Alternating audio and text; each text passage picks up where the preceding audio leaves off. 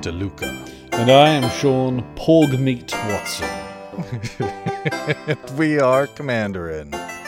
Thanks for listening, everybody. We put a spotlight on community issues, but never, ever talk about three banned topics: religion, politics, and Hearthstone. I had to check them to make sure I knew what they were. This episode, we're not really talking about Commander or Unstable cards, despite it being the season. Sean, you have somebody you wish to introduce. Well, let me paint a picture for you, Phil. Mm-hmm. As you know, I'm a baseball fan, and I'm sitting at home in my on my couch watching the Baltimore Orioles, my beloved Baltimore Orioles, playing the Blue Jays in a 5-game series, and it's going around the crowd, and as it does in the slower parts of the game on the TV, and then what do I see? But our next guest on telly mugging off the Baltimore Orioles fans. And I say, I know that face. Is that true? That is true. That's not true. It is. It's not true. I wasn't mugging off anybody. Although that's what everyone who saw that clip thought I was doing. Well, I speak for the Orioles nation when I say, yes, you were, and consider yourself not welcome in the state of Maryland anymore. Hello, everyone. It's me, Andy Casino Horses Hull. Welcome, everybody, to our third annual Star Wars extravaganza. It's pretty amazing. This is the third, isn't it? Yeah. So Force Awakens was 2 years ago? It was, yeah. Wow. Strange. And just that we have the opportunity to talk about new Star Wars films is pretty cool. It is fun. It is lots of fun. We should say this real quick. This part of the show is spoiler free, right? Yes. Don't worry about it. We're not going to say anything yet about the movie. We're not going to spoil anything yet. We'll give you lots of heads up before that happens. Yeah, we typically give our listeners about 6 to 7 minutes to shut this off. Yeah. And we definitely will play a variation of the Imperial March before we begin talking about the spoilers in earnest. So if you hear the Imperial March and you haven't seen Star Wars yet, and it's important that you not get any spoilers, please shut it off. At that point, you will have been warned. It's entirely on you if you continue to listen and hear a spoiler and didn't want to. So, but you'll have plenty of notice. We don't want to spoil it for anybody who doesn't want it to be spoiled. Right. I do have a friend, though, who loves spoilers. I have a friend who actively wants spoilers and likes getting things ruined for him. That's weird. That's very weird. I know. I just like knowing what's going to happen when I go in. It's like, whoa, okay, weird. Wow. I'd like to tell you both a Star Wars joke that I got told today, if you don't mind. Oh dear. So Darth Vader goes into a French bakery and says to the gentleman behind the counter, "I'll have 3 loaves of bread and 2 apple pies, please." And he speaks French, doesn't speak English. He says, que? I don't know what the French for what is. So Vader turns to him and says... That was pretty close. Vader turns to him and says, pan, pan, pan, ta-ta-tan, ta-ta-tan. Oh, my God, Sean. Oh, my God. And his face. Sorry. Yeah. Oh. That's why I'm a professional comedian. Pan. Pan. Yeah. Bread. Ta-ta-ta. Yeah. It's an apple tart. French apple tart. Sure. And you're a Canadian. You should know this. So there is a reason. It's hard. It's really difficult to continue. There's a reason we have Andy on every year. He missed the first one, didn't you? Yeah, is this the second episode of the show that I'm on in a row, by the way? It might be the third. Yes, in theory, this is a special episode, and so will be released out of order with the rest, and the next regular episode to be released is the one with Sheldon, but the last one we released is the one with you guys. So yeah, Okay. but so Andy, Casino Horses Hull, is a world-renowned expert in all things Star Wars. He has written for the popular web series Space Janitors, which was based on Star Wars, right? And ladies and gentlemen, as of this weekend, Andy has seen all of the Star Wars movies. Some of them more than once. Single one. I'm the only person who's ever seen all of them. What was it like having that individual achievement? Yeah. No joke. Yep. I nearly didn't make it through Clones, so... It was Phantom Menace that did for me. Yeah, no, I mean, listen, if we get into talking about the prequels, we're going to be here all night. We're going to be here all night just yelling and pulling our hair out and stuff. Let's not get into that. Let's talk about the here and now. Burn down the past. Yes. Burn it. Forget it. It's not worth it. I can't do an Adam Driver impression. So giving our listeners... That's not a spoiler, right? No, that Adam Driver is in the movie? Yeah, Adam Driver's in this movie. Ooh. So we'll give our listeners a few more minutes of spoiler-free conversation. For now, what we'd really like everybody to go do is go give 5-star ratings to us wherever it is you get your podcasts. Also up on YouTube, go up and comment, rate, and subscribe. Now, our friend Andy here also has his own show, and so you should go up and give him and his buddy Sean a 5-star rating wherever you get your podcast again. And their YouTube channel is spectacular, so you need to go up there and watch their stuff. You should also visit patreon.com/commanderandmtg. Basically, we only get support from listeners, so your donations are very important. And at the end of the show, we're going to thank 3 very lucky patrons, but really we're the lucky ones there. Now, Commander's Brew, Andy's podcast, also has a Patreon, and that's at patreon.com/commandersbrew. So go up there and throw them a buck a show. Please. We do it, so we're definitely fans of the show and patrons of the show and think you should be too. And so now we have a little bit of news before we get into the meat. The meat! The delicious porg meat. The delicious porg meat. Astute listeners might hear that Shivam is, his voice is missing. Sean, you have an update on Shivam. So, as you know, if you've been listening lately, Shivam has joined the Flat Earth Society. Yes. I've tapped into the webcams I have installed secretly in Shivam's front room, and hang on. Yeah, he is currently sitting at home wearing a tinfoil hat watching InfoWars. Oh, yeah. Yeah. Something about Alex Jones is onto us, and if we keep recording this, the New World Order will switch us all off. I don't know. It's Shivam. He's gone mad. Wow, Shivam. Really sorry to hear about that. No, we actually support you in your extra podcast activities. Flat Earthers, man. Yikes. Yep. Occasionally we will talk about decks and stuff, and you should go up to deckstats.net/commanderandmtg and take a look at all of those. We want to thank them for giving us a direct link to our decks. So it's really appreciated. Playmats, wow, by the time this comes out, we are almost done.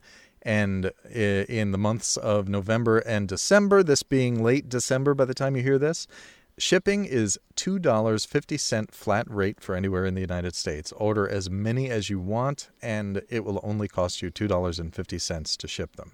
So please head on over there. It's, Commander and MTG/our products, and take a look at them and buy as many as you want. Lucky folks will get perhaps even a foil version of Deadeye Navigator and God Pharaoh's Gift, signed either by me and Sean or just by me because the cards arrived after Sean left. And we also have a donations page up there now too. Those are donations that will recur from month to month, and they're through PayPal because the recent Patreon shenanigans were a little bit too disruptive for us, and we're kind of hedging our bets. We're afraid of that happening again. And, of course, we just collaborated with the fine guys at that wonderful show, Commander's Brew. And it's our episode 121 and their episode 124. So go up, take a listen to or watch that, and you'll get to hear all about how we have usurped the natural order of things and become the Unmander Rules Committee. That's right. The self-proclaimed Rules Committee. Self-proclaimed. We have seized the throne and the power. Andy, how are you dealing with the power? Oh, it's not going to my head or anything. I still remember the little people. That got me here. So I've had to throw a few in the dungeon, but that's you got to break a few eggs if you want to make an omelet. You know what I mean? That's right. Have you practiced saying, "Don't you know who I am"? Oh yeah, no, I was already really good at saying that. Yeah. Do you know who you're talking to? Yeah. At Starbucks, when they say, "And the name for the drink, sir," do you not spit in their face and say, "Write it down. You already know it." You know who I am, damn it. Wearing a huge silver border around your jumper all the time. That's right. We all need matching silver pinstriped leotards and or workout gear. You act like I don't already own that. Well, you'll have to send us the brand and model, and we'll pick them up. That's a Rules Committee expense, damn it. Yeah. So I hear there's a Star Wars film that we should talk about. There certainly is. And so at this point, we will begin transitioning. Once the music ends, listeners, I can't even say it without laughing because I know how this goes. There will be spoilers and spoilers aplenty. So when the music ends, if you have not tuned out, you will be hearing Star Wars The Last Jedi movie spoilers. Don't be here by then if you don't want to hear it. Pause it, go see the movie, come back, we'll be here for you. You are entering So are we ready? a spoiler zone. You will be destroyed if you are unaware of this fact. It sounds so ominous. Well, everyone else in the Bloody Fest Alliance is an English fops. Why can't I be? Yeah. The First Order! The First Order will be victorious. Destroy them, Hullbone. Who knew that the First Order was actually populated by Daleks? Yeah, right? Exterminate!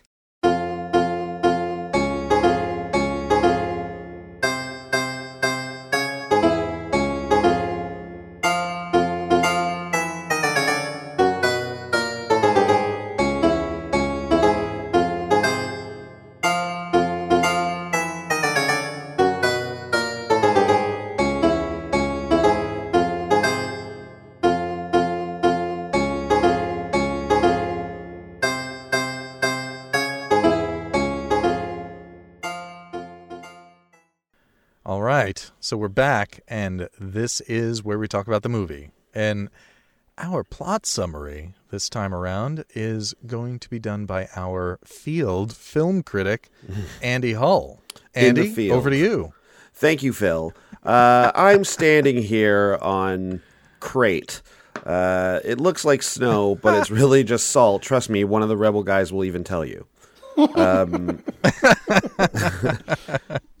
Okay, well, just a very brief sort of overview, just to sort of refresh our memories here. It starts out. How does it start? Have you seen the movie, Andy?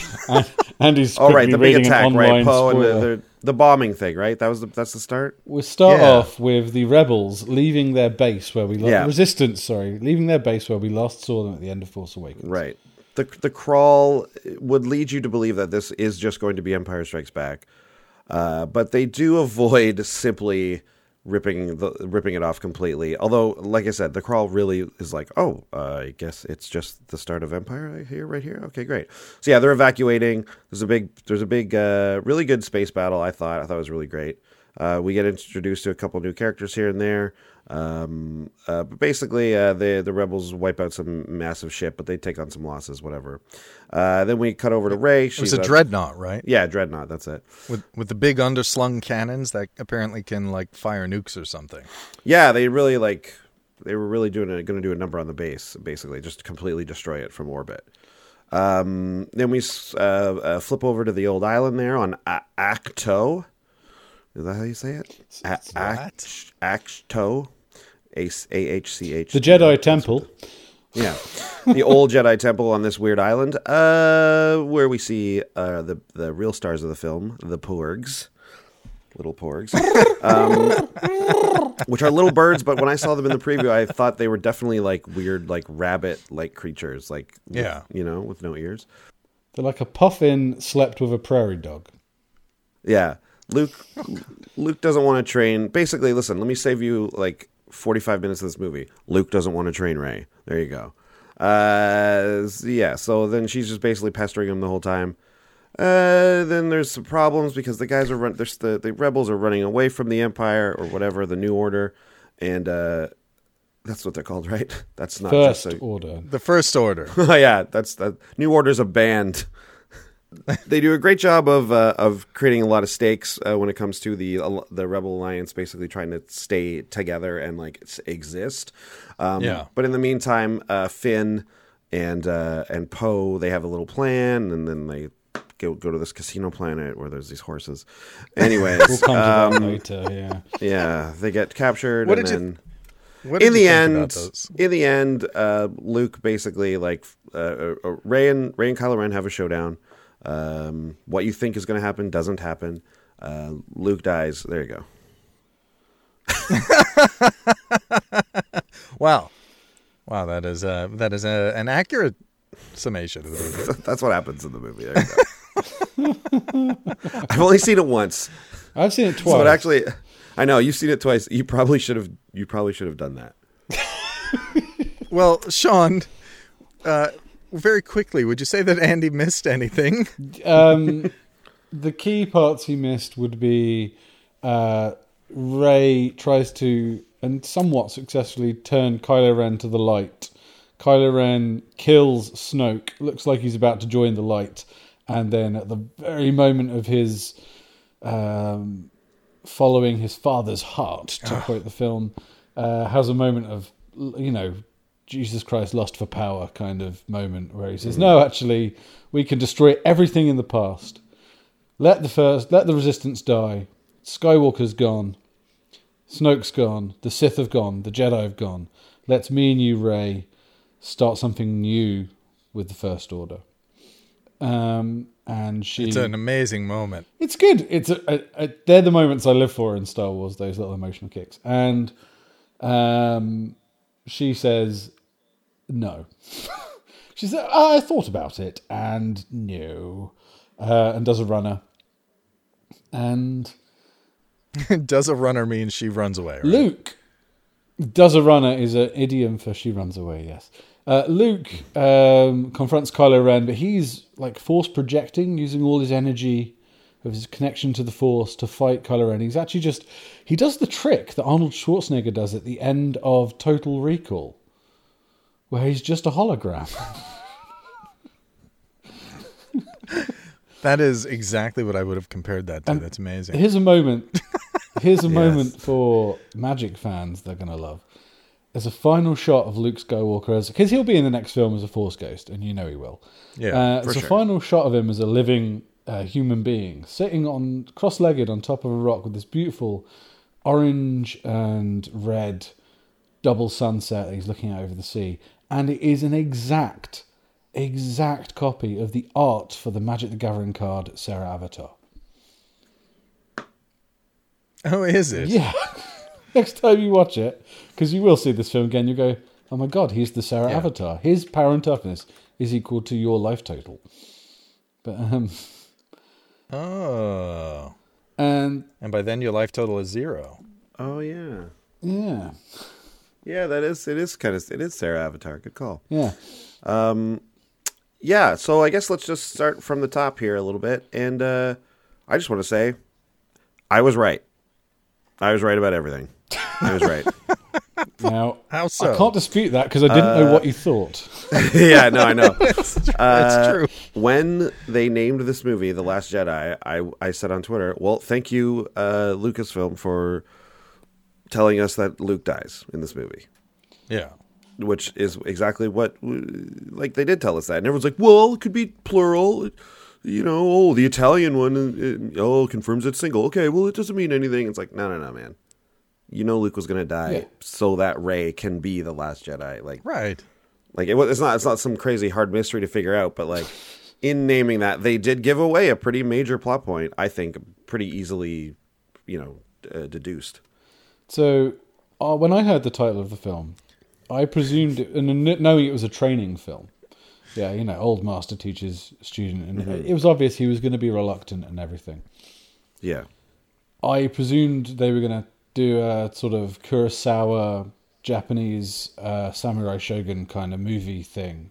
And they kind of do that. If you look at the way all the stuff on the island shot, Luke is one Fu Manchu moustache away from being a crotchety old kung fu master, and she's the young upstart and saying, no, you have to train me. And actually a lot of what he's doing is teaching her lessons without her really knowing it's lessons. Then you get the cool kind of swordcraft, shot very similar, swordcraft fight with Kylo Ren and Rey against the Praetorian Guard, where the two samurai warriors take down the gang of mooks. And I just thought, taking all the resistance stuff out of it, just looking at the Jedi stuff in it, the Jedi Sith, for want of a better word, stuff, that all for me felt like a huge homage to the Kurosawa films. Yeah. Yep. And Hong Kong action films. Yeah. Like that fight with the Praetorian Guard was basically straight out of any number of wuxia films. And I just want to stress, that's not a criticism, by the way. It was damn cool. Right. Yeah. It was beautiful art, especially in that full red backdrop that was eventually very good. Just burns. Oh. Yeah. The bit where Kylo Ren just flicks on Rey's lightsaber to just like shoot the guy through the eye. That was damn cool. So we're talking about the best scene in the movie, by the way, everyone. I think we should before we go over that scene too. I agree. I personally agree. Phil's not sure. Well, I'm pretty sure that's the best scene in the movie, but this is a movie with many really good scenes. Mm-hmm. Yes. Like even the little bit of, Chewbacca around the campfire about to enjoy a delightful and tasty snack. My favourite moment in the film, that. So, for those of you who haven't seen it, and those of you that have, there's a delicious moment, where, delicious being the correct word, where Chewie's about to eat a roasted porg, and some porgs look sad. He has two of them. Yeah. Some porgs look sad, and he shoos them away. But then one little porg wanders up to him with its bottom lip wavering. Like Chewie's just legit about to eat that porg's mother and father. Yeah. Which inspires the Millennium Falcon to be infested by porgs, like tribbles, presumably. Yeah. It was a real tribble moment for sure, because then you see them, they're all over, they have a nest on the Falcon and all this. It's great. Oh my God. Absolutely adorable. Like, and not like overdone like Ewoks or like the Gungans. Oh God, the Gungans. Oh. But just so nicely done. And then the porgs, I guess, that just live in the cockpit, and one of them like puts on some like goggles or something. It was like, it reminded me of the scene in Gremlins when all the Mogwais, before they turn, are playing with Billy's toys. Yeah. I'm such a child of the 80s. Yeah, the porgs are in this movie the exact amount you would want them to be, I think. Yeah. Kind of leaves you wanting a bit more, but also just definitely doesn't overdo it. So I was pretty happy with those guys. Yeah. I think it's pitched perfectly to sell exactly as much merchandise as they need to. I'll buy a porg. I'll absolutely buy a porg. The big porgs that talk are like $80 to $140, depending on where you can get them. Yeah, they're a huge talking porgs. Wow. Like that.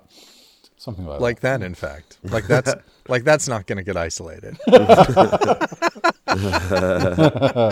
So can I start off with a little... I'll ask you guys your opinion. What did you think about the humour in this film?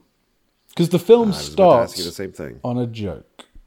The film starts on Poe Dameron asking if General Huggs, not Hux, Huggs, because I see it twice and listened the second time, is on call and pretends that he can't hear him. Yeah. And Huggs, as he calls him, gets annoyed. Like, the film starts on a gag. A sitcom gag, really. Yeah. I think it... okay, well, two things. I think it was good. Like, I think it's fine. It was definitely very funny. But it did something that I'm not sure... I'm not sure if it's good or bad, but it made Hux a joke for the rest of the movie. And he was a joke for the rest of the movie. Even in the other things he did, like, not just because of this first scene. Now, he's so over the top anyways, and was in Force Awakens as well, that, like, I'm kind of okay with that, because he basically already is a joke. So turning him into one for sure was like, okay, I think I'm okay with this, but I do understand people who say that, like, they thought it was too much or whatever. There was a comedy moment early on that nearly lost me for the rest of the film. But the film was good enough that it pulled me back quite quickly. But I was like, F you, when I saw it. Which was, for me, the most powerful moment of Force Awakens wasn't when Rey sort of awakened her powers and fought Ren, although that was my second best, favourite moment. It was the very last scene where Rey stands and she hands Luke the saber, and Hamill outacts everyone else in the whole film out in 10 seconds with just a facial expression of simultaneously, like, horror, hope, despair, all in one facial expression. And they ruin that moment in this film. Because they do. They show what happens directly after it. They've reshot it. He just takes the saber and tosses it over his shoulder. Waka, waka, waka. Isn't the slapstick funny? Isn't what we emotionally invested in for the entire last movie utterly pointless? Yep. I did get beyond it, but there was a moment where I was just like, oh my God. Yeah, so the start of of both through lines, basically, right? It starts with a joke. Each one starts with a joke, and so we're like, we're definitely off balance. We're off kilter, and I get why, that's an important part of filmmaking, to keep your audience guessing. But again, it's sort of similar to my last complaint, which was like, why is this happening? Instead of it being, why is this unknown? It's like, why are we starting with humor? Pose humor in front of the massive Star Destroyer, like that, you kind of get, that's that classic little pipsqueak against an elephant, and we've seen that a bunch of times. What I really didn't like about that was the anachronism of I'll hold, where he kept referencing it like, like it was some sort of conference call. And we've all been on those conference calls, or we've all made calls where it's like, oh, please hold for, and it just didn't feel right. Yeah, like, I think the part of it that didn't feel right for me was that, exactly what you're saying, is almost like it was a reference that almost, like, basically broke the fourth wall. Yeah. Yeah. It was a reference to like, current day Earth. And all, like, it almost happened in The Force Awakens, too, when Poe and Kylo Ren are there. He's like, who's going to talk? You going to talk? Am I going to talk? Like, that obviously isn't a reference to Earth or something, but the way in which he speaks is so different from anything else you've ever seen in Star Wars that it almost did pull me out of it, and it almost did, like, felt like it was almost breaking that fourth wall. Now, I don't want to be, like, too hard on it, because I did laugh and I did think it was good, and I know that there's good laughs and bad laughs, but, like, overall, I think it's I don't know, I think it's okay. It really walked a thin line, though. Right? Yeah. I mean, if we watch Rian Johnson's other films, he does have humor in his films. It's a tool he uses as a director, and it definitely felt like the director's influence being injected into the film. And I didn't find it too quippy. Like, it wasn't Joss Whedon-y, where everything's a quip. Waha. Yeah. And quips is where it breaks the fourth wall, in my opinion. Someone says something sassy, which is only meant to be funny to the audience, is a film quip. And Joss Whedon, I love his work, but he's awful at doing that all the time.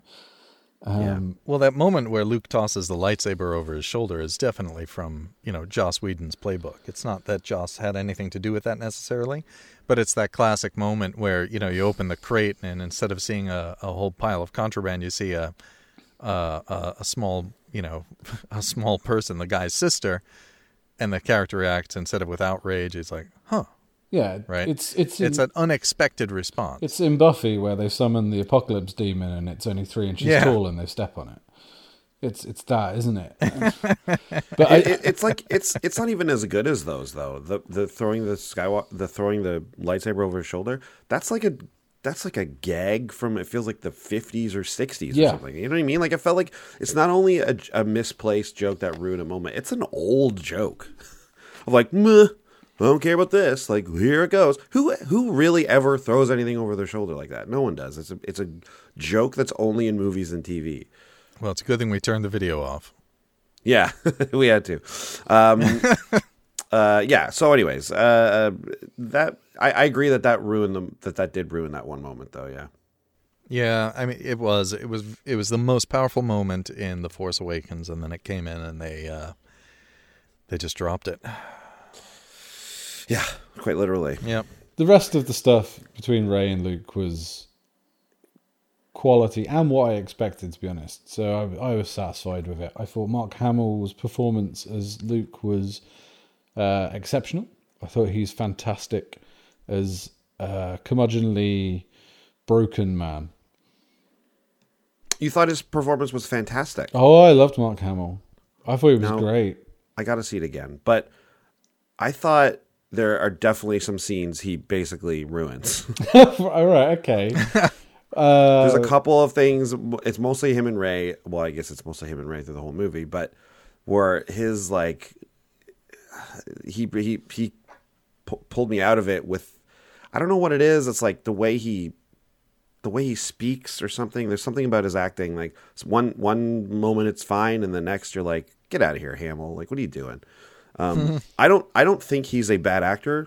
A lot of people really, when they watch the original trilogy, they really get on Mark Hamill and say how bad he is, and I don't think that's true. He's very young in New Hope, isn't he? Yeah, he's very young in A New Hope, and I don't think he's bad in that movie either. That's the one people point to as him being really bad in. But in this one, it was just a few moments. It wasn't that bad. Like, it happens to a lot of actors, and I don't know. There was just something about him that. So I think he does a decent job, I would say. I'll have to go back and take a look. A lot of it felt like he was he was definitely not playing the curmudgeonly space hermit, right? It feels like they were Rian Johnson is the director and writer, actually. It felt like he was trying to make it really relatable to the audience, and at the expense of it being pure Star Wars. Even Yoda, when Yoda speaks later in the film, Yoda doesn't really speak like Yoda. Yeah, but that's just because, exactly. That's just because Frank Oz is old now. Yeah. No. I don't mean the tone of voice. I mean the pattern of words. He speaks like Yoda when you first meet Yoda in the swamp at Dagobah. Yeah. He doesn't speak like Yoda when you meet Yoda dying in Dagobah, and he definitely doesn't speak like Yoda in the prequels, because nothing speaks like Yoda in the prequels, because he's a CGI piece of crud. I was so happy it was a puppet Yoda, by the way. It got better. So it was like, I guess let's talk about Yoda for a second. So that was a puppet? That was a puppet. Yeah. I studied the hell out of it. It was a CGI enhanced puppet. Yeah, okay. There definitely was obviously CGI involved, not just because he was a Force ghost, but I thought it was entirely CGI because they're getting that good with CGI now that I just couldn't tell. No, there's some shots where you get near the back of his head where you can see it's latex. It's either latex or bad CGI. I don't think it was bad. If it's CGI, I think it's fantastic. Like some of the best I've ever seen. It was definitely better than some of the other Yodas we've seen. But I think this is the best Yoda yet. I really do. Even better than the original puppet. Because if it's CGI enhanced, it just makes it look even better, I think.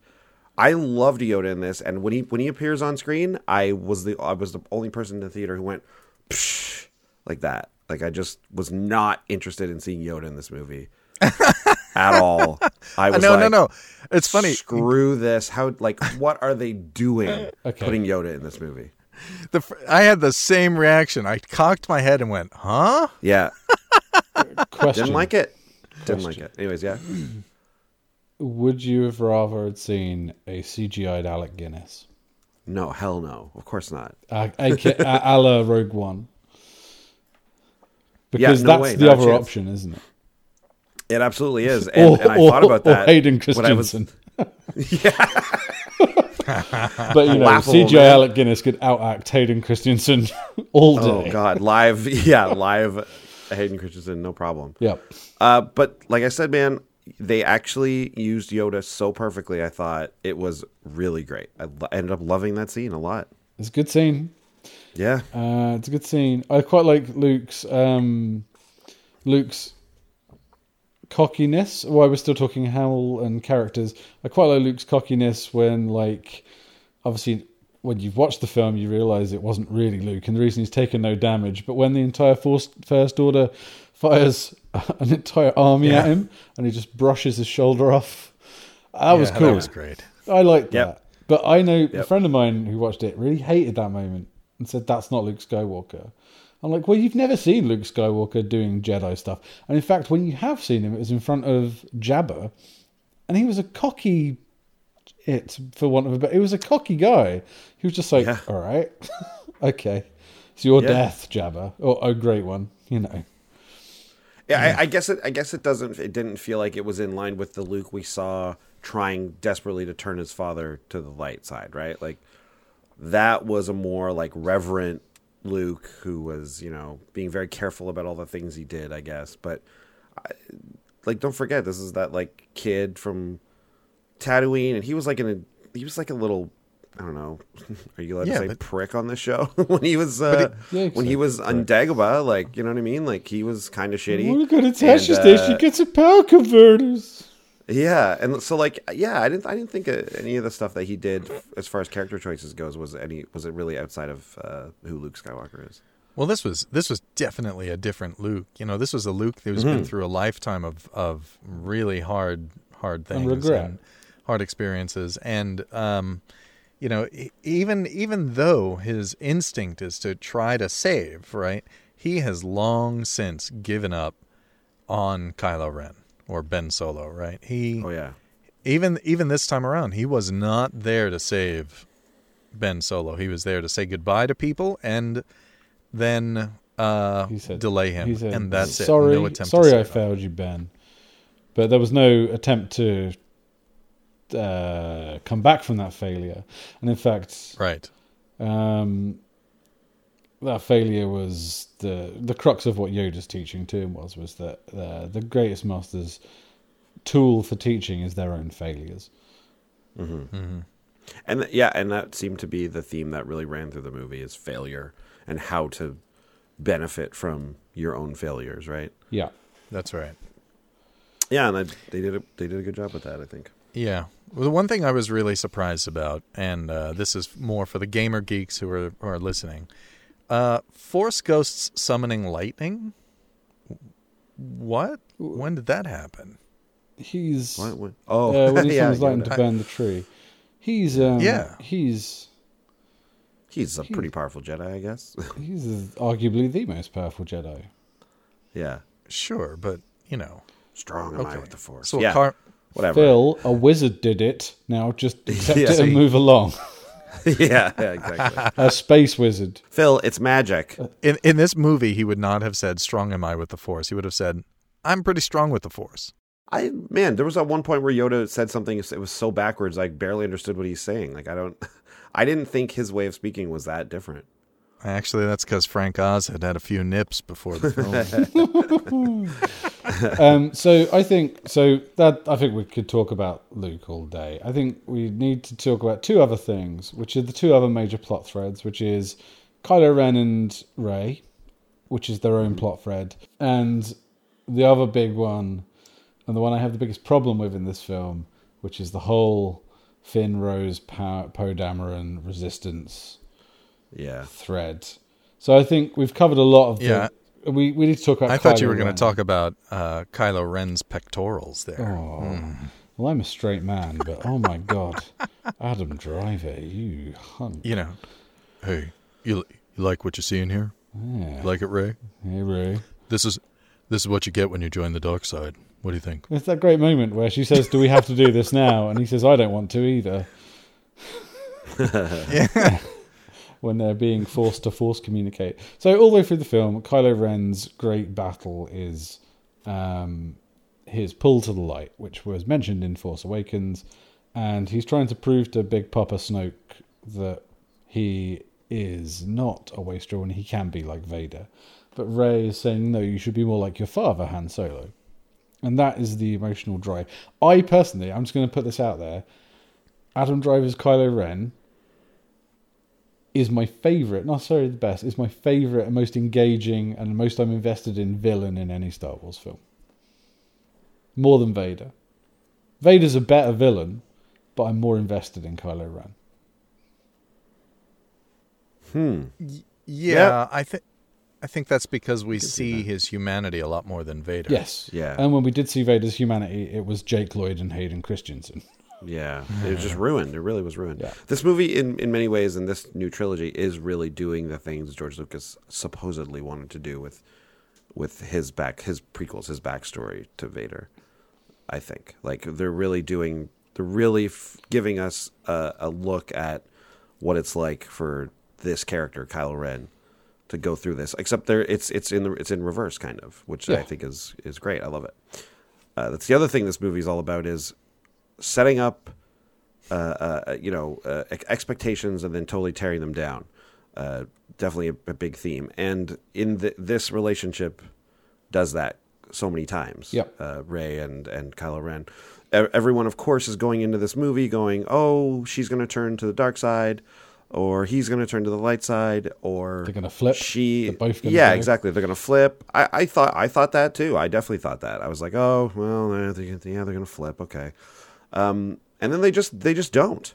They don't do that. They have moments leading right up to the point where they would, and then they stop it. They stop it, and they don't do what you're expecting them to do. And that is, I think, one of the movie's greatest strong points. But for me, I like it happens.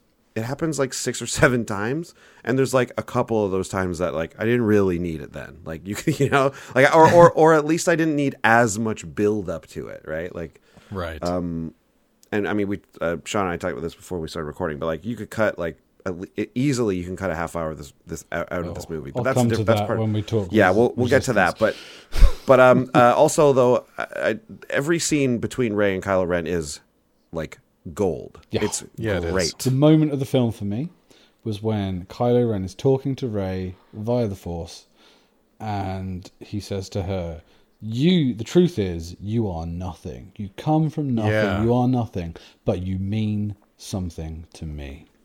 Mm-hmm. And that is the heart of the film there in that moment. Yep.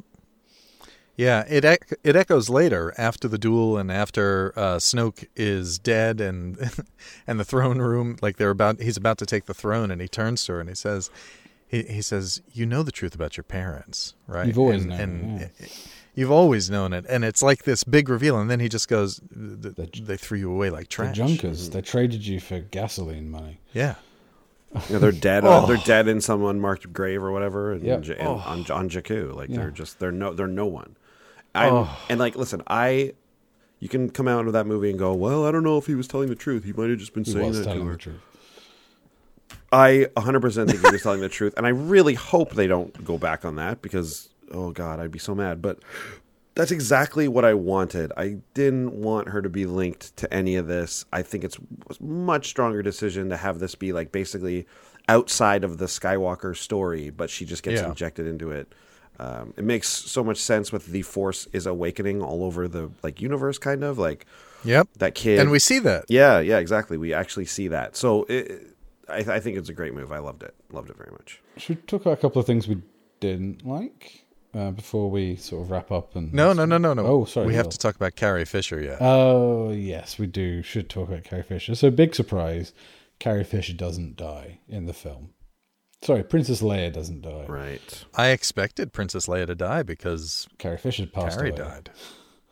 Yeah, I have to too, but then I think I remembered that they said they weren't going to do that, right? Like, or that they were going to figure it out, and I was like, oh, maybe they're not going to kill her. Maybe they'll just handle it in the next movie.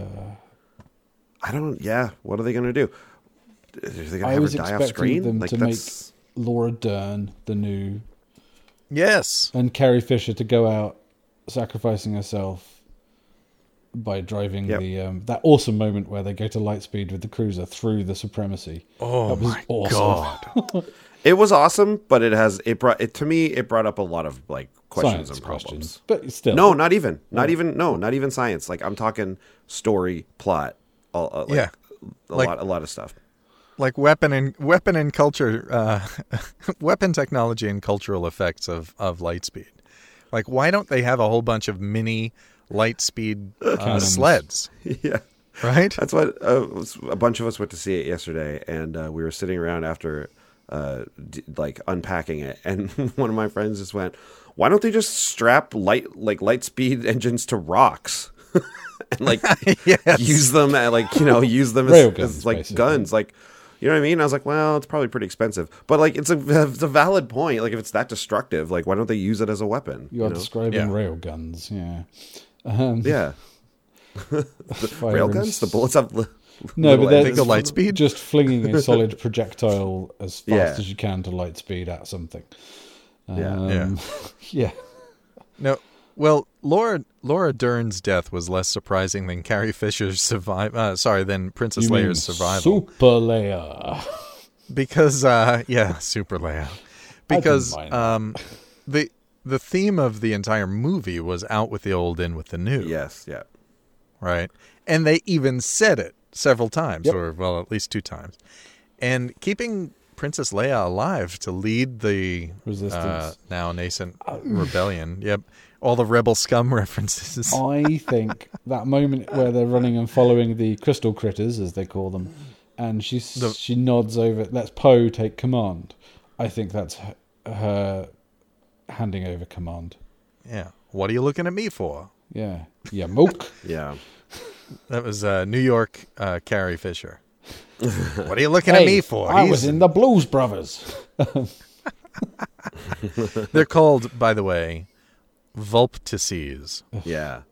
An individual space crystal fox is Vulptex, but multiples are Vulptices. And what does that evolve into? And is it weak to my Pikachu? That is already an evolution of an Eevee that Yeah. we saw. Yeah. I think it becomes Vulpasaur. Brian Johnson, Yeah, exactly. or at least someone at his visual effects team, has a hard-on for fox-like creatures. Yeah, because even the space horses were... They're horse foxes. They have vulpine tails and phoenix ears that are sort of turned down. Anyway, we'll come on to them in a bit. Anyways, we'll talk about the casino horses in a bit. Oh, I do hope we get to the casino horses. We will. So we're talking. Are we still talking about Rey and Kylo? I think in that we should probably mention the We should talk about Snoke a dramatic little bit. Underuse of Snoke, yeah. So Snoke dies. There's the big spoiler. Snoke dies in a very cool way. I love the way they did it. I love the way like Kylo Ren kills him. It was really cool. It was really cool. And yes, Snoke can read Ren's thoughts, but he's too arrogant and presumes he's thinking about Rey instead of thinking about Yeah. Snoke. Yep, exactly. But Kylo knew that, right? Yeah. That was just awesome, the way he was doing that all at the same time with the same intent. And then, It was so great. So great. Again, that's the best scene in the whole movie. Yep. And that's also not like a put down like that. It was just a really great scene.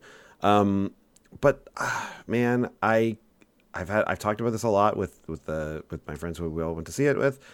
I just felt a little bit shortchanged on Snoke, man. I wanted to know a bit more. Like, I don't need a crazy huge backstory. Don't get me wrong. I don't need to know, exactly where he came from or whatever, how he got his force powers or how he studied the dark side, all this stuff. I don't need to know any of that stuff.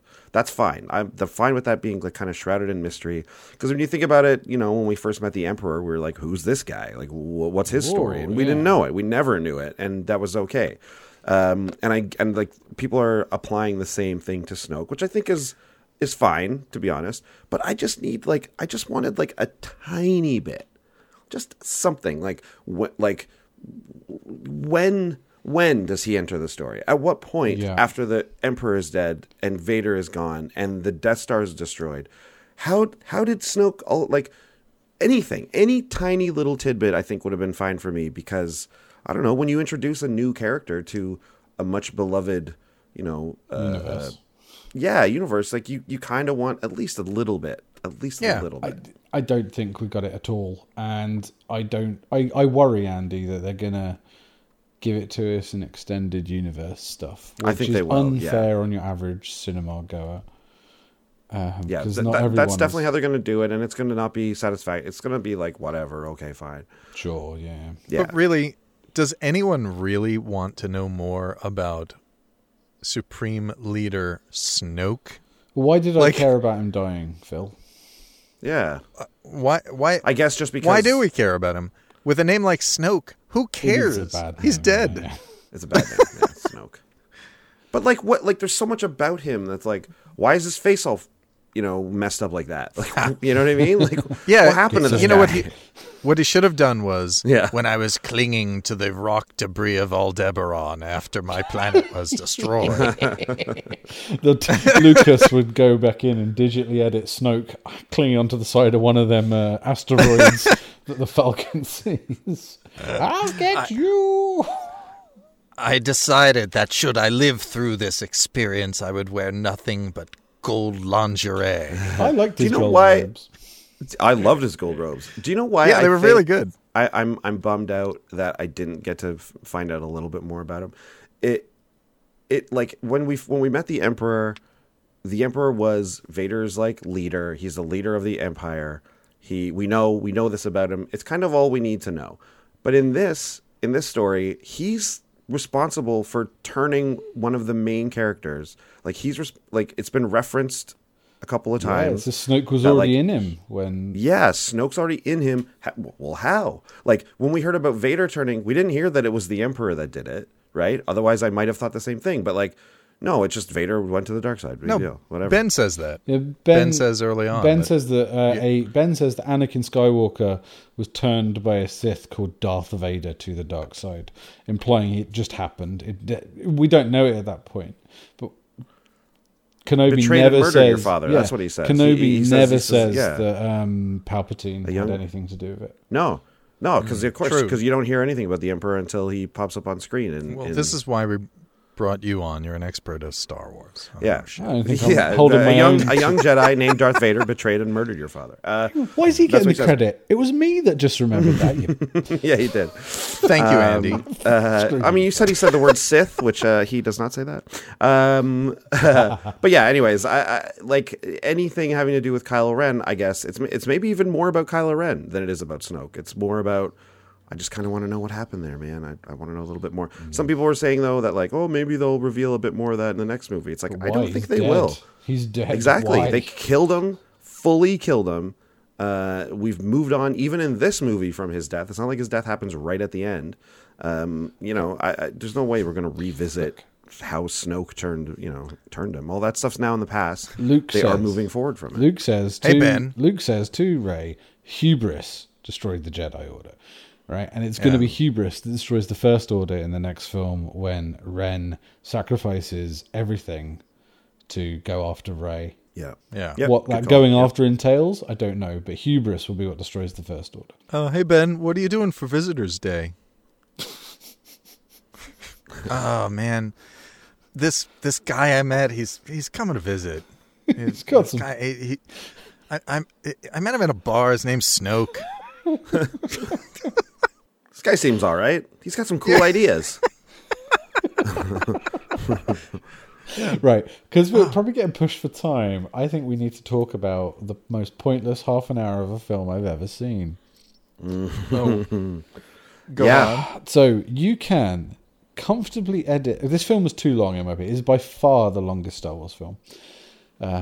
Beats the next closest by 22 minutes, which is Revenge of the Sith.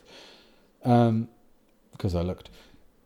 The whole plot with Finn and Rose going to Casino George Lucas Town, Space Vegas, riding Space Fox horses, and as Andy put it best, releasing them 5 minutes away from where the paddocks they were kept in were, so they could just be recaptured again. And then meeting the amazing actor Benicio del Toro's character, who betrays them, disappears, and has no relevance to the plot after that. No comeuppance, no resolution to that plot. Nothing. Phasma turns up, dies. Cut all of that. Cut all of that nonsense. Ryan, we got Benicio del Toro. You have to use him. Right, so the Del Toro might come back just in put the him next He'll get film. them off the horse planet, whatever. No problem. There Del you go. Toro... We'll get him out of the casino. We'll get him out of Foxhorse Vegas. Right, so Del Toro might come back in the next film, so I could stand to be proven wrong. But Phasma, Rose just dies, so her character is utterly pointless. Phasma's not dead. Rose doesn't Phasma die. falls 300 foot into an exploding ball of fire, Phil. Yeah, but you know what? Maybe Phil's right. She was on friggin' Starkiller base when it blew up. That's right. Or so we were led to believe. Anyways, she clung to a big chunk of rock. Like Snoke. like Snoke. Yeah, she's got the Snoke origin. She's Snoka. All of that stuff. Oh man. Right. So Yeah. Andy said it to me before we were recording, and I 100% agree. That whole sequence in the casino felt like Lucas era Star Wars, and I mean prequel Lucas. Yeah. Well, they needed a cantina scene. I guess. Did we need the Lucky Charms leprechaun shoving coins into BB-8? And they had already cast Benicio del Toro. There it is. I think I for one liked Benicio del Toro. I liked what his character did. Like, I think that what we're saying here is that this stuff was just too long. It was too much and too long. I get the point of sending them off on a mission and having them fail. I think that is important for the movie. Like, that's one of the main themes, like we said. So I get that, and I think it's okay to have a portion of the character's time be spent doing something and then failing at it. Like, that doesn't, to me, that doesn't automatically mean that, like, oh, Finn didn't do anything this whole movie. Where the problem comes for me, and like Sean said, we were talking about this before we started recording, but he doesn't change. He doesn't learn anything, really, it seems like. You know what I mean? Like, Poe has a bit of an arc, right? Poe has an arc, at least. Like, Rey does. Kylo Ren does. What does Finn do? Nothing. He doesn't do anything. Nothing happens. Like, all the stuff that happens to him, he just is like, I don't know. He fights Phasma again? Like, who cares? Finn gets kissed. Oh, yeah, exactly. He doesn't kiss her back. I love that moment with all the stuff. All the stuff, and like Rose, I wish Rose was a better character. I wish they didn't kill her. They didn't kill her. She's alive. Oh yeah, she is alive. You're right. Yeah, she's just knocked out or whatever. I thought she died too, and I was like, wow, what a abrupt and weird death. But no, she didn't die. But the kiss, I was talking with some friends. It's like that kiss is from Finn's point of view, whereas if it was from Rose's point of view, it would have been like a real climax to her whole story. Like, there's another movie about Rose where that is like this big, huge moment. But the fact that we got to see it from another point of view, where it should have been this big moment and it wasn't, I think is like really great work. I think it's awesome that they had that moment and it fell flat because it fell flat for him. He wasn't interested in her like that, you know? Yeah. I thought it was really great, actually. Because I heard some people complaining about that, and I was like, no. I think that's like done on purpose and was really good. It was the best part of their story, I thought. My complaint about it was we really did not need that to become a romantic story, and I don't think it does. And I think I like what I just said. I think that's a good thing. I'll hold my breath to see what happens in the next film, to see whether because Disney will listen to feedback about that, won't they? Because J.J. Abrams is back on for the next one. Let's start a petition. We'll see if we can get somewhere like, between 10 and 20,000 signatures, because we know that'll influence a large corporation. So,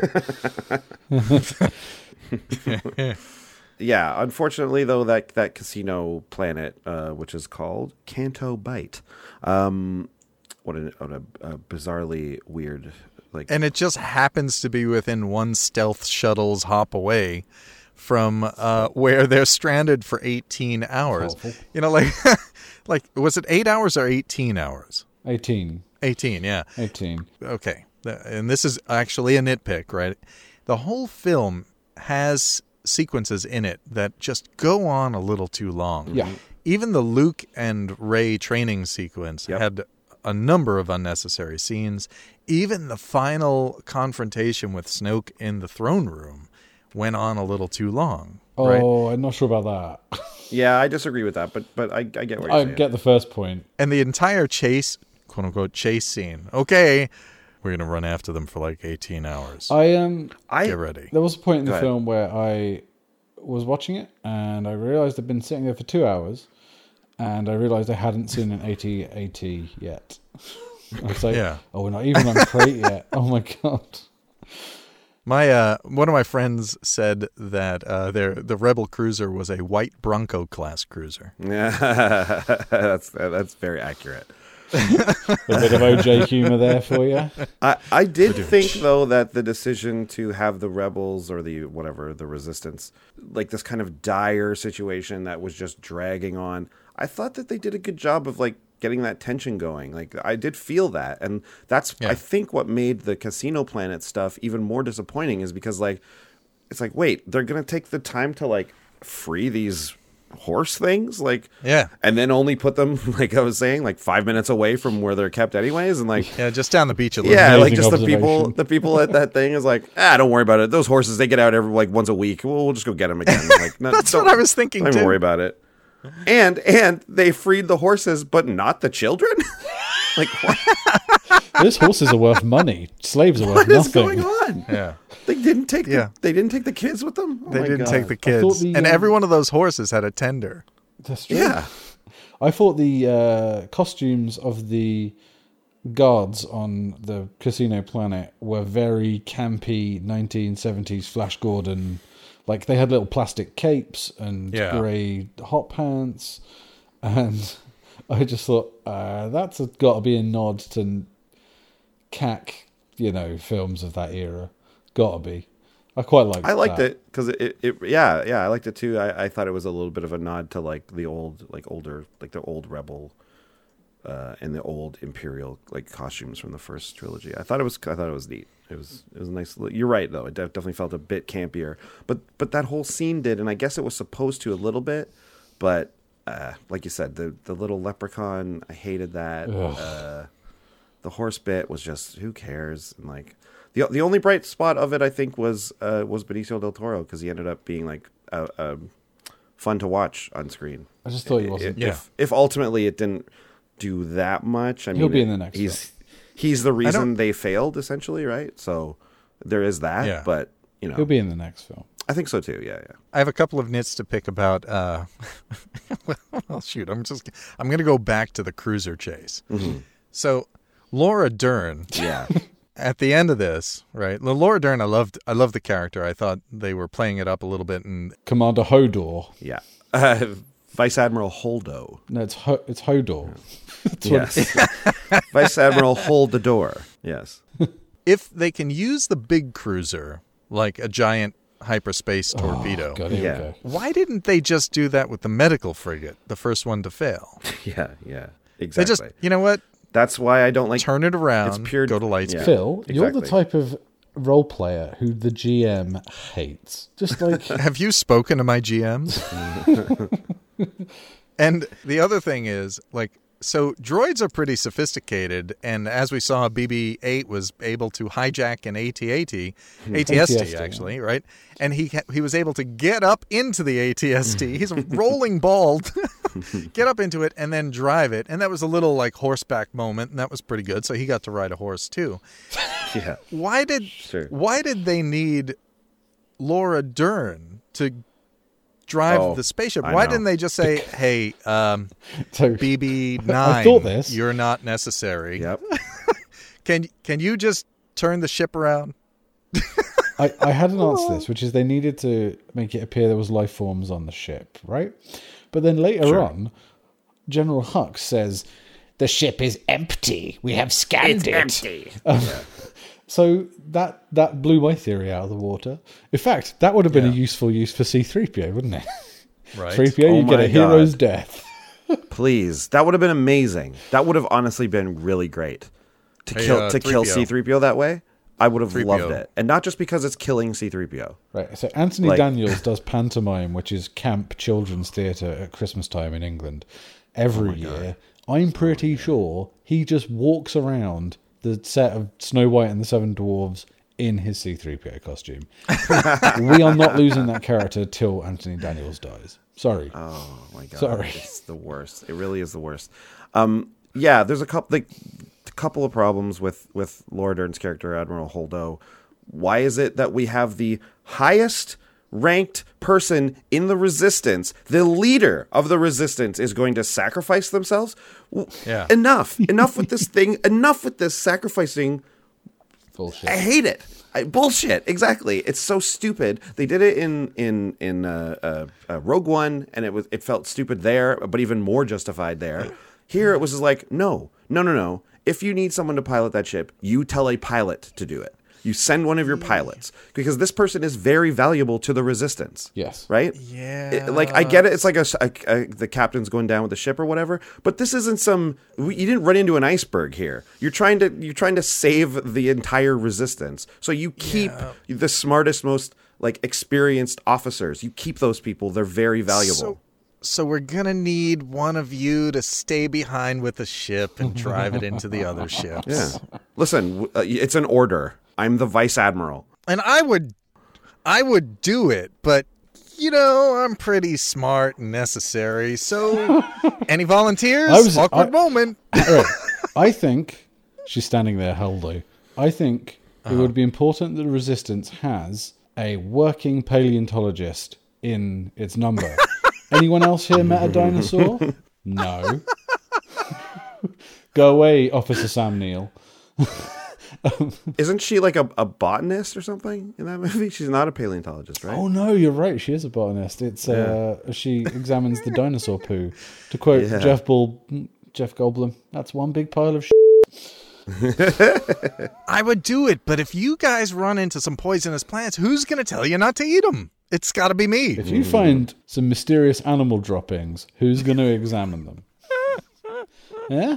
It's also, let's talk about this briefly. Why didn't she just tell everyone the plan? Again, I get from maybe the movie we can't know that, but why didn't she just tell Poe the plan? Because he almost ruined it and destroyed the Resistance, right?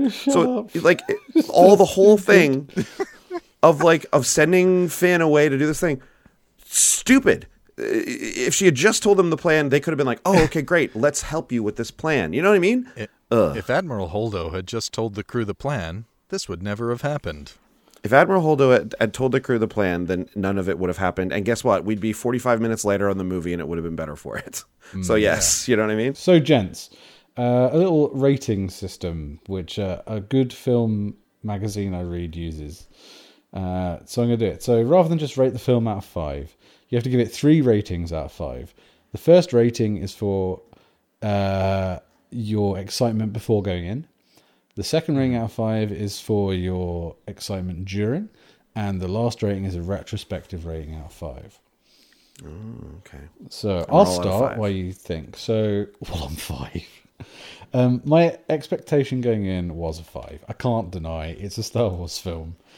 I'm pretty sure mine was even a 5 when I went in to see Clones the first time, because hope springs eternal, which is a theme of this film. Yep, totally. Watching the film, I'm going to only give it a 4 because I loved what I loved, but it can't be a 5 if at least one point in the film I check my watch to see how long the film has been going on.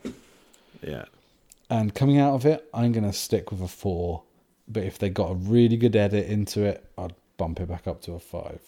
So for me, it's 5-4-4. The anticipation and enjoyment for me was 4, right? I was dreading what they were about to do to Star Wars, and I came out of the last Star Wars movie angry because of the way it did not serve Star Wars at all, right? And I thought, okay, we're really pretty much done with this. So my anticipation was a 4.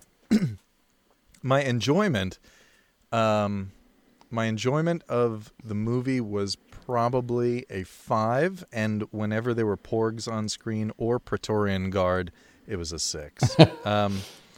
because Phil misunderstanding that was just the out of fantastic. 5 system there. You're right. And then upon reflection, where of course all of the things come back in, all of the nitpicks come out, and you start questioning it and wondering it. But again, I have many fewer nitpicks, many fewer questions about why they made the choices they did than in the previous 2 of the new Disney Star Wars. It's a 4. So I am a 4-5-4.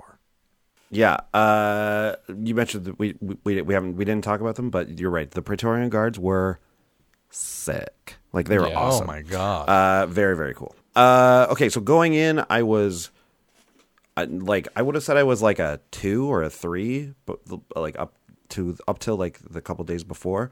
But by the time I was actually like a day out of seeing it, full 5, fully stoked, fully excited. Oh yeah, I was jacked up, and I'm usually pretty good at avoiding that. But I don't know.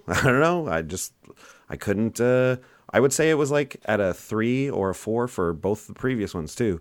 But this one I was fully excited. During though, like a 3. Really? Yeah, I was like, but here's the thing, like during it, and again, this is only my first watching. I do have to watch it again. I find you get a much more accurate like feel for, everything on second and third watching. Yeah, we're taking the kids for our second showing. Yeah. So during this one, it was pretty low because I was like, I thought I knew what was going to happen. I thought I could see it coming. Some of the parts were too long. Like, I was like, oh man, Luke's not going to, like, this whole thing where she's trying to get Luke to train her, like, it's just taking too long. A bunch of this stuff. So like, yeah, maybe like a 3. And then after though, I go right to back up to a 4. I think it's not a flawless, or I don't think it's like the best Star Wars movie, but I think it's pretty good. Okay, last question for you both. Where do you rank this in the chart of 9? Yeah. So for me, it's above Rogue One. Well, come on. So for me, the top 5 goes Rogue One, this, New Hope, Force Awakens, Empire. You went from 5 to 1. Yeah, so this was my 5th. Yeah, okay. Wow. For me, it's Star Wars, then Empire Strikes Back, then this one. So this is number 3 for you, is it? This is number 3 for me. It's tough. I've been thinking about this a lot, and I don't know yet really, but if I had a gun in my head, which I do right now, so I will tell you what it is. I think it goes like Empire, or no, A New Hope, Empire, Jedi. I think this is 6. Oh, really? Yeah, but I got to see it again. Really? I might Behind Force and Rogue One. Yeah, I think so. Andy, can you just say nice and clearly, without emotion, the names of all the films, so we can edit in the list? So your number 1 is Phantom Menace. How dare you? You know what? Now that I come to think of it, I think this is above Force Awakens. Oh, yeah. So what is the list again? I don't know though. Maybe it's not. I don't know. It's tough. It's either I gotta 5th or watch it again. 6th, depending on where it's either 5th or 6th. Yeah, exactly. I regret not being on the Rogue One show because I have a lot of problems with that film. But it's still my 5th favorite Star Wars film. There's definitely a bunch of problems with that movie, but I think overall it's pretty good. I mean, go back and listen. I don't even remember what I said. I might have been really trashing it in that episode. No, I can't you even were remember. a fan. You were a fan. It was really funny. Yeah. Okay. And listeners, you should go back to our website and look up Star Wars and listen to, and perhaps see if we put the video up. I don't remember the episodes where we have reviewed each of the new Star Wars movies.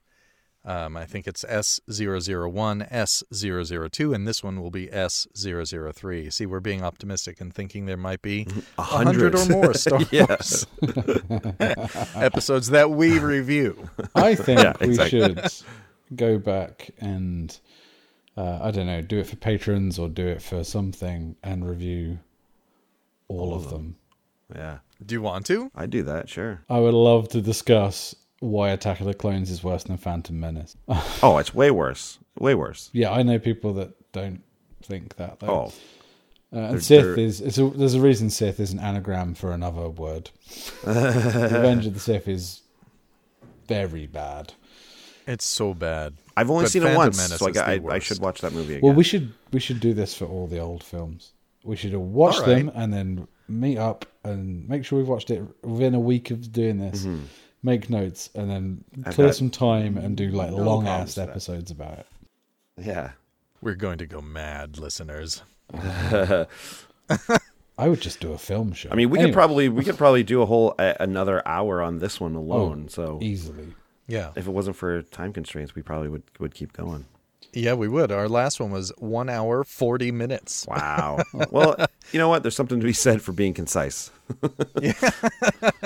Yeah, this one, our runtime so far is only about an hour and 15 minutes. So, Right. but that is enough time, right? So thank you for hanging out with us, everyone.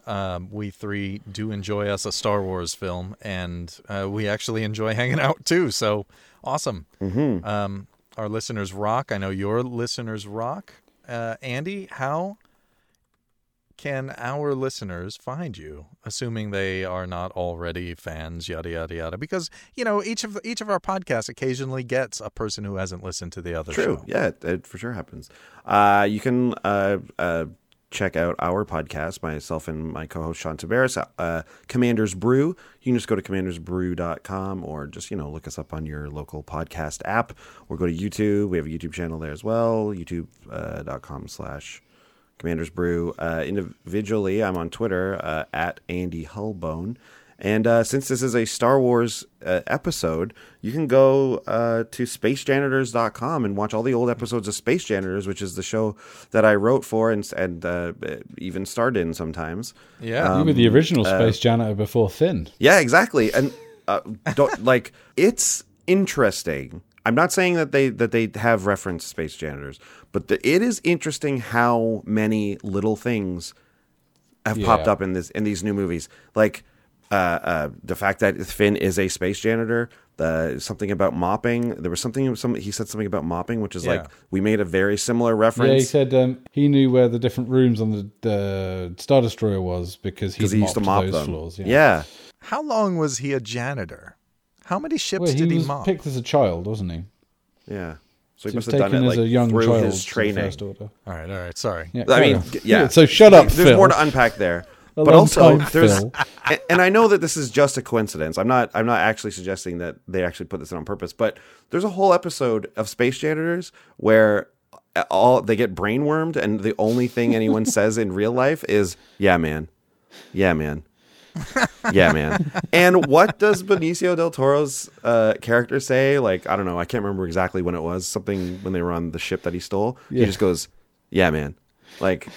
I saw the movie with Brendan Halloran, who plays the main character in Space Janitors, and I was like, "What?" When the characters in Space Janitors find the lightsaber, that's like when the Porgs find the lightsaber that Luke's thrown over his shoulder. It's exactly the same. They definitely watch Space Janitors. No, but it's just fun to see like how I guess like people who are close to this series who actually work on the real series and even the parody versions kind of end up thinking alike and having similar things come out. It's great. So yeah, go to spacejanitors.com. I think you guys will like it. In my last days at Disney, I heard they were making Space Janitors canon. Oh my god, that would have been so sick. That would be so crazy. The royalties checks alone will make us rich beyond our wildest dreams. We actually did have someone at Lucasfilm contact us and say how much they loved the show, and it was a person who was like involved with the like. Did they talk like this? I really love the show. Yeah, it was George Lucas. Big fan of the show. They said something about like I think they used to work in Love what you did with Yeah Man. they worked in love like that the Gungan stuff. archiving or whatever, like keeping track of the canon and what's canon and what's not. So that's actually kind of interesting. You mentioned that, Phil. Yeah. Sorry, me Anyways. and Phil just both did George Lucas impressions right over the top of what you just said. And we're not pulling that. No, that stays in for sure. In fact, what we're just gonna do is we're gonna duck Bend. Me and Phil just go, what I'd like to You do guys sound is like Kermit the Frog. You don't sound like George Lucas. Well, maybe we should put some Yeah Man in the next movie. make Ray a space chef. Yep. Yeah, She was always she's a meant to chef be. and he's a janitor. Change her to be a CGI Muppet. Yeah. Special thanks to all of our patrons. This is great, everyone. Patrons of both shows stuck it out through the recent shenanigans that Patreon did, but they changed it back, and so it's okay and fairly safe to donate again.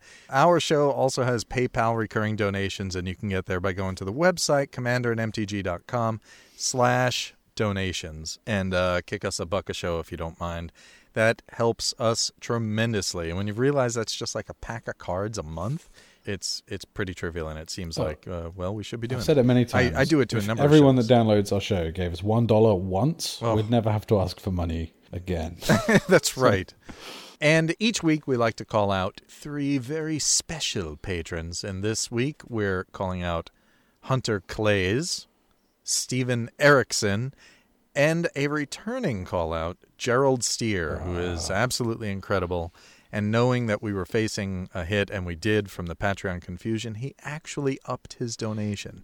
This man is incredible. Gerald's a friend of the show. Yeah, he really is. And of us individually. Yes, that absolutely. dinner he took us to was delightful. And we got to meet Sir Raps a lot. Do you remember? That's a different story for a different time. Carry on. No, it's true, though. We did meet Sir Raps a lot, yeah. And Andy, I don't know what your show's like, but without the continued support of our patrons, we could not do this show. So thank you. It's very amazing that people like us enough to support the show directly. So thank you to all of our patrons as well. It really feels special. It's incredible. Mm-hmm. I hope everybody at some point in their lives gets to feel that joy that somebody likes what you're doing well enough. Tonight. Maybe we'll roll some George Lucas over that. You give us cash. Yeah, can you donate $1 a show? It'll be great. I promise I'll take Jar Jar out if you do that. Yeah. Yeah. Well, maybe you could put the $1 a show into the Jar Jar. Andy, in the time-honored tradition, can you take us out? Super sweet. Totally awesome. Thank you, sir.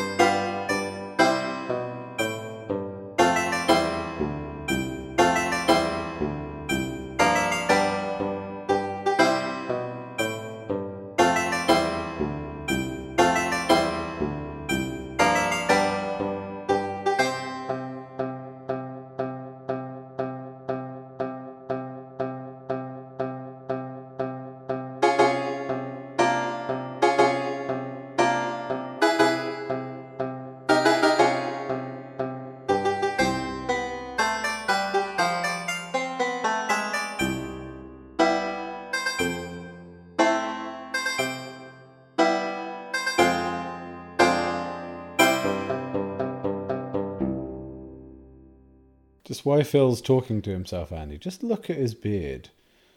Right. Yeah. Doesn't he have a proper Luke beard? Yeah, he did. Looks good.